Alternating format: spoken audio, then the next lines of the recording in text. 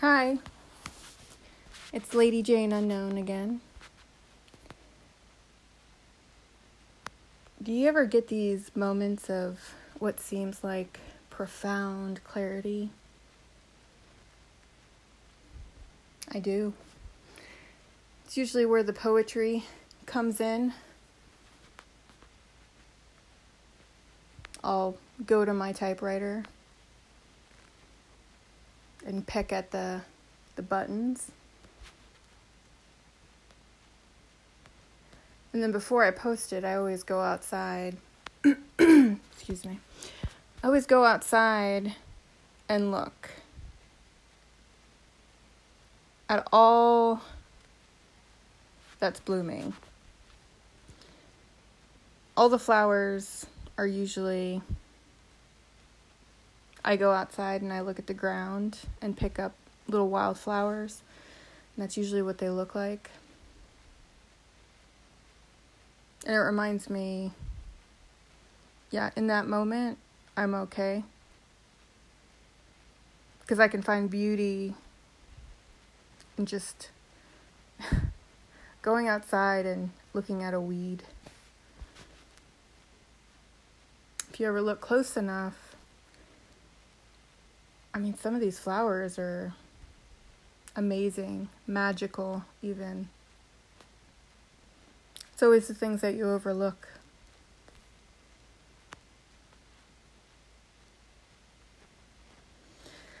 Yeah, I guess I'm a weed. Just a nuisance that keeps popping up.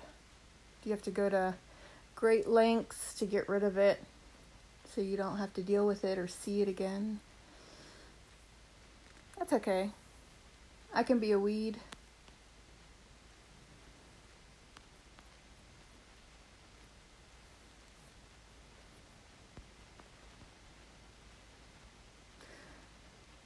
So, this is going to sound strange, but it's something I'm recalling when I first got out and I was working my first and only job out of the military after buying this house. I went to go work for Lowe's.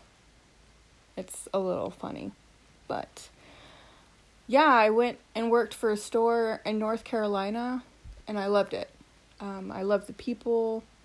I loved how they could recognize a need and, step into accomplishing and fulfilling that need for whoever it was. And I'm talking about just everyday people working for this company and having customers come in.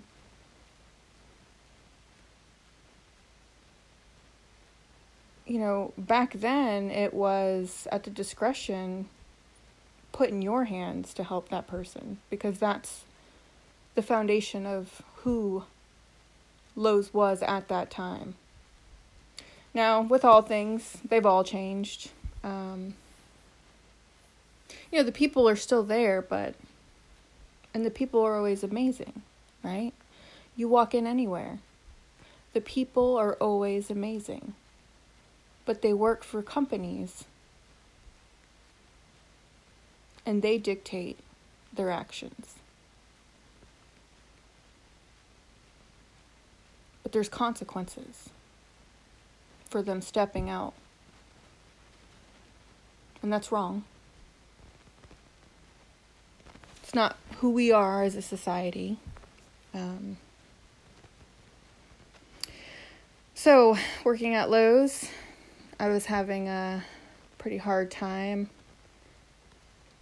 back then, and I didn't care to acknowledge it in myself.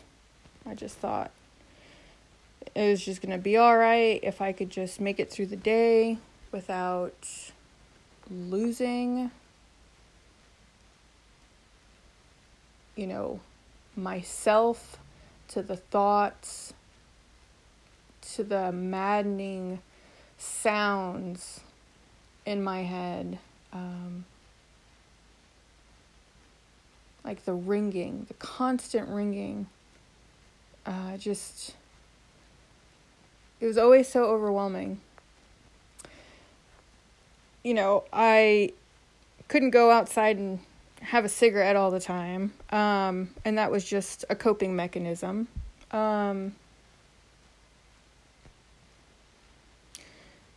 So you've all seen it, and you've been into Lowe's and Home Depot, and if you go into the flooring department, there is an aisle for what they call accent tile. It's usually the smaller pieces of tile that are expensive, and you use it sparingly because it's expensive, and you use it to just accent what you're doing in whatever room with the tile. Well, I would go over there, and even back then, I realized small details helped me focus. Not on what was happening, but something I can put my hands on that was tactile, that I could fix, that I could control. And it was usually just, straightening them up. Like stacking them up straight, making them look presentable, which, that was part of our job, right? To sell, but, it has to look nice. So I always catch myself kind of walking over there. Well, there was a day, and I want to say it was a Sunday because it would have been fitting for what happened. Usually Sunday mid-mornings was not a busy time because everyone was in church. And I was having a morning where the sounds were too loud and I needed to control something. So I remember standing there. I remember what I was wearing. I remember how I fixed my hair. It would be, excuse me, it would be like I was putting on a uniform again. I had my hair pulled back tight. It was in a bun.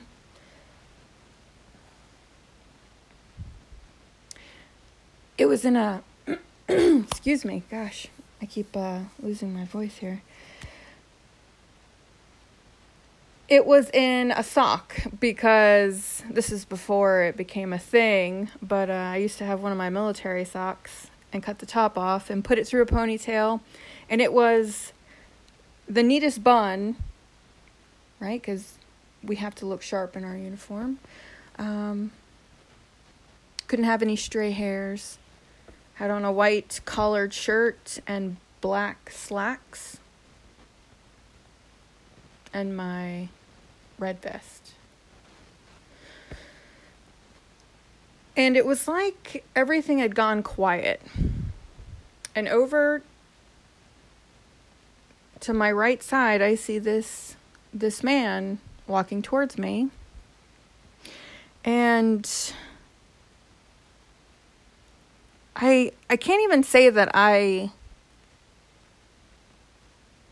looked at him directly before sensing him. If there was something so serene about his presence, and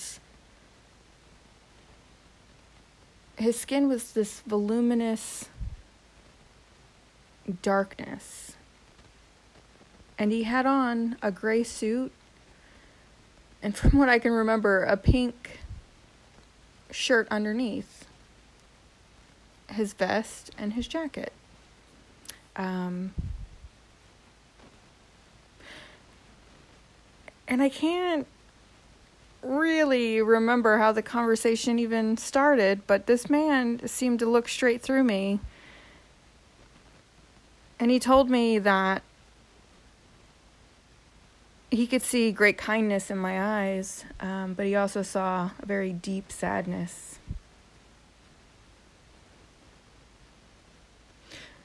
And then he smiled and he goes, "Do you know what's so amazing about a bumblebee?" And I kind of smiled and I said no. I said yes, but tell me. And he goes, Science has proven that it should be impossible that the wingspan of a bumblebee should be able to sustain the weight of its body. He goes, but somehow it still flies. It still is. He goes, you, my dear, are a bumblebee. And then at that point, he told me that I needed to write a book. And I've always kept that. But I've struggled with who wants to open up a book and hear about all these things. Like, I don't want to talk about it because it sounds like I'm complaining. How else would it be received? I think I missed the message, and I've talked myself out of the message all these years.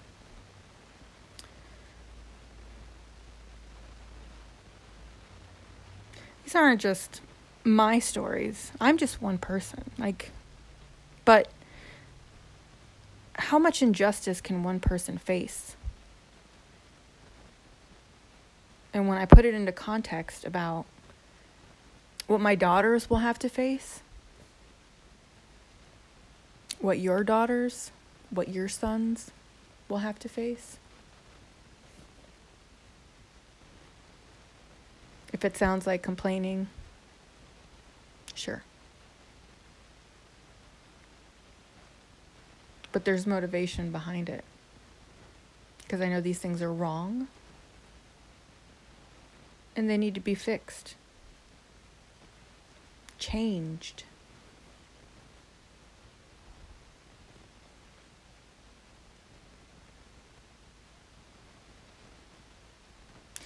So the next time you see a big fat bumblebee, it's a beautiful creation, isn't it? It's yellow and black. It's the light and the dark. The yellow is so bright.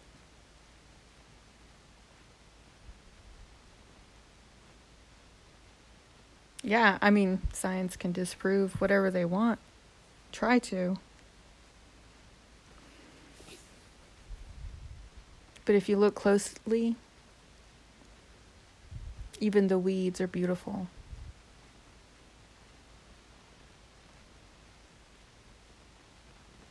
So this is going to be a short little episode. It takes a lot to do a deep dive into some of these things, but I felt led to talk about becoming the bumblebee.